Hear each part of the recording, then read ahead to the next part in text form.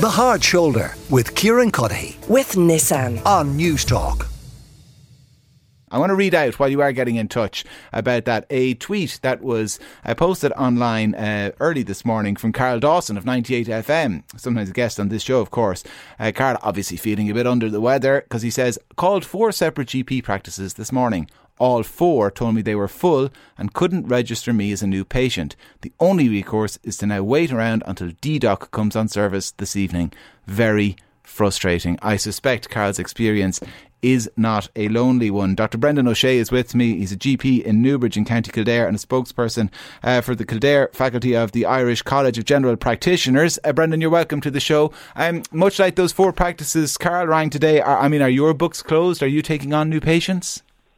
We've been closed to new patients, I'd say, for about 7 years. I'm in Newbridge. We've got 8 or 9 practices in Newbridge. They're all closed. And that has been the case.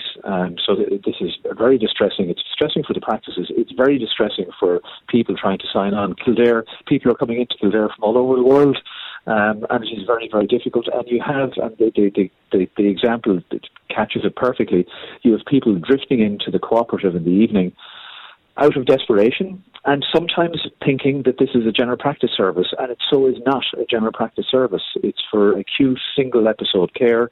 It doesn't provide continuity of care, which is critical for mental health issues, for chronic disease management, for so many different conditions. So this has been an accident happening in slow motion for a decade. I think that's kind of remarkable that yearbooks are closed for about 7 years, and there's 8 or 9 practices in somewhere as populous as Newbridge, and nobody is taking on any new patients. What happens, Brendan, if I move to Newbridge tomorrow? What do I have to do? I keep seeing my GP in Kilkenny? What do I do? Well, it depends what kind of a patient that you are. If you're a private patient, I think your circumstances are actually very difficult indeed. We frequently bump into people who haven't been able to sign on to a practice for several years. We have people who come into Kildare from Dublin and they're still going back to see their old doctor in Clondalkin or in Bray or wherever. So, and if you're a private patient, you have very little or no entitlement. If you're a medical card patient, there is the system. And the system is this, and this is a cause of unhappiness to practices. The HSE can assign you to any GP who is a contract holder under the medical card system. So our practice, and indeed all my colleagues' practices, are closed to new patients, but the HSE can and does compulsorily assign patients to our practice on a regular basis. It happens many times a month that families are assigned to our practice. Now, cheers for the medical card patients. This is one of the few situations where the medical card patient is ahead of the private patient. But it's a really unsatisfactory situation. It is even for the medical card patients, especially for the practices, and bottom of this pile are private patients. So in the ICGP, we've had a position on this. We feel we're getting some traction.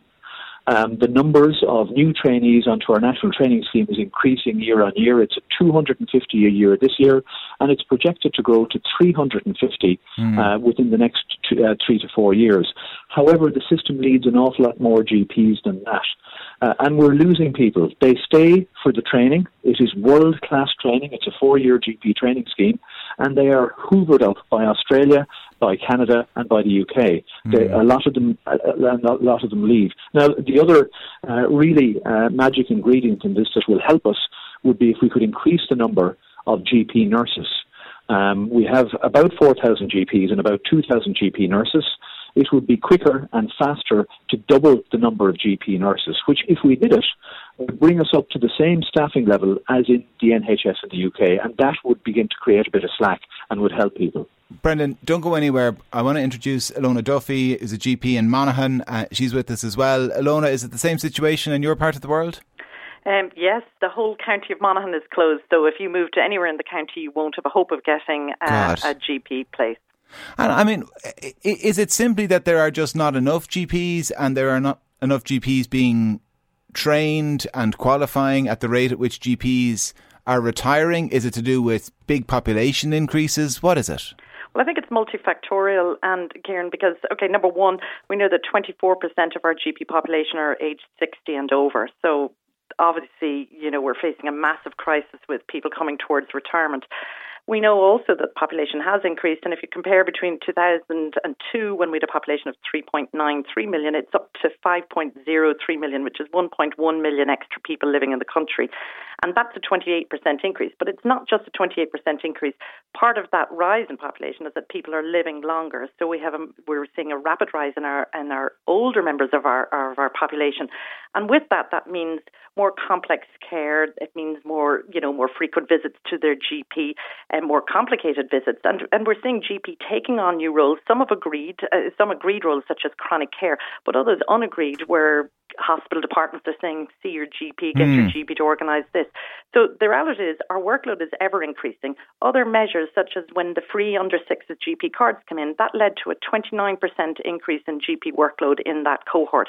And the plans by this government, who know of the crisis, to introduce more free GP cards, the ICGP have figured that this is going to create another 640,000 additional GP consults. So really, I suppose it's hard not to be frustrated and it's hard not to be angry when, as Brendan said, this crisis has been predicted for years. We've talked about it, and yet those who are making the decisions choose to ignore it. It's going to get worse, isn't it? I mean, just look, when you look at the maths, if a quarter of GPs are due to retire in the next 5 years, we're not going to replace those GPs at the same rate they're retiring. The population is getting bigger, it's getting older, so all of those problems will compound the demands on the service, and the amount providing the service is going to be reduced. And that those people who are left behind are becoming burnt out. I talked to a young GP today who's single-handed, who just is having a torrent of abuse in her area because people can't sign on with her. And again, people might be saying, well, just sign us on. Why don't you take on new patients? Surely it's business, surely it's money. We have to ensure that we're able to provide a safe and accessible service to our patients. So if we keep taking on patients and have thousands of patients on our list, but we can't provide appointments to them, it becomes unsafe and it doesn't become a service. And another point that's worth remembering is that we know the UK is in crisis, yet they have 30% more GPs per head of population than we have. So it really shows how awful things are here. And again, how things need to be done. And like Brendan said, there are many ways of looking at this. Yes, GP nurses is one thing, but I would say we actually need probably different, not just GP nurses, but perhaps advanced nurse practitioners. But ultimately, no matter what else we put in, we need more GPs. And how do we do that? Yes, we can train them, but as Brendan has said, we have got to ensure that they want to remain here in Ireland, because most people don't want to go and uproot and live in Australia, across the world from their family. They want to stay here. They've trained here. They've lived here. So we have to start looking at how do we make this a career, and it is a wonderful career. For those who are in it, we do enjoy what we do. We love the patient contact, but we have to ensure that those who are joining it now get that satisfaction and don't become burnt out like many of our colleagues are. Brendan, I'm conscious that this must feed into issues in hospitals as well. When we talk about the trolley crisis in this show, we often talk about hospital capacity and hospital staffing and step-down facilities and everything else. But if people don't have a GP, or it's very hard to see their GP, there's a long waiting list for an appointment, maybe several days, even longer, because there are so few GPs, that makes it more likely that someone's going to end up in an emergency department, does it? Well, we've referred to what's happening. People drift into cooperatives out of our settings, which is not the right place for them to drift into. They also drift into emergency departments.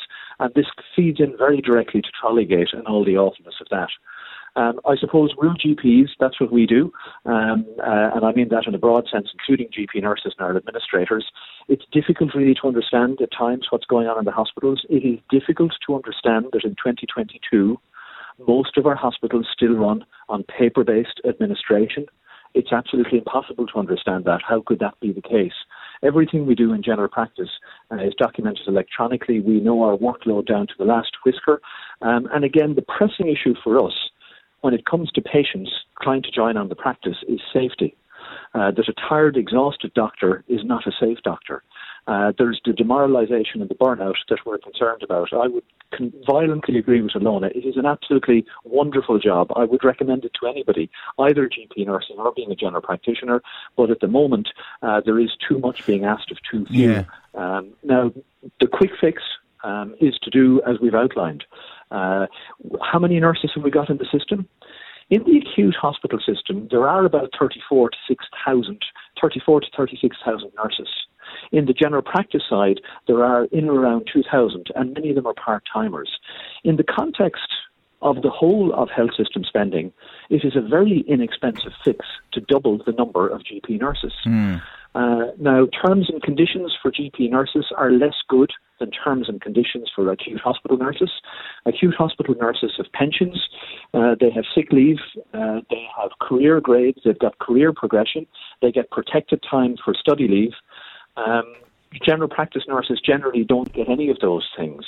So, but again, we have to look at it. If we want to increase the number of GP nurses from 2,000 to 4,000 in the context of a health system that already employs 36,000 nurses, and we're not counting the nurses in the nursing home sector, this is a very small piece. And it really could make a difference. It's not all bad. Ilona made reference to the additional work that we're taking on in practice. An exciting thing that happened in the last 2 years were that finally, after about 20 years of asking, GPs were given really good access to radiological diagnostics. We now have very good access to MRI and CT scanning for all of our patients. That was switched on with the stroke of a ministerial pen. Not a very big cost item, and it has really made a difference in terms of assisting reducing some waiting lists in outpatients. The same approach could be taken for general practice nursing. Yeah, well, listen, if it's dispiriting for you, I think it's dispiriting for people as well listening, because for a long time, while it was probably never perfect, there was a sense that at least at the primary care level, it was the functioning part of the health system.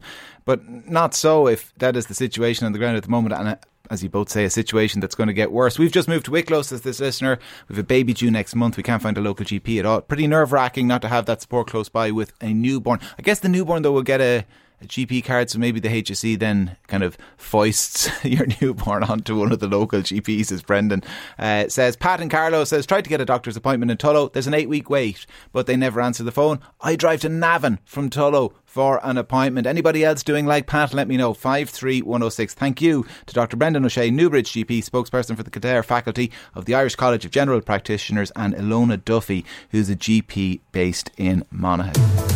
The Hard Shoulder with Kieran with Nissan. Weekdays from 4 on News Talk.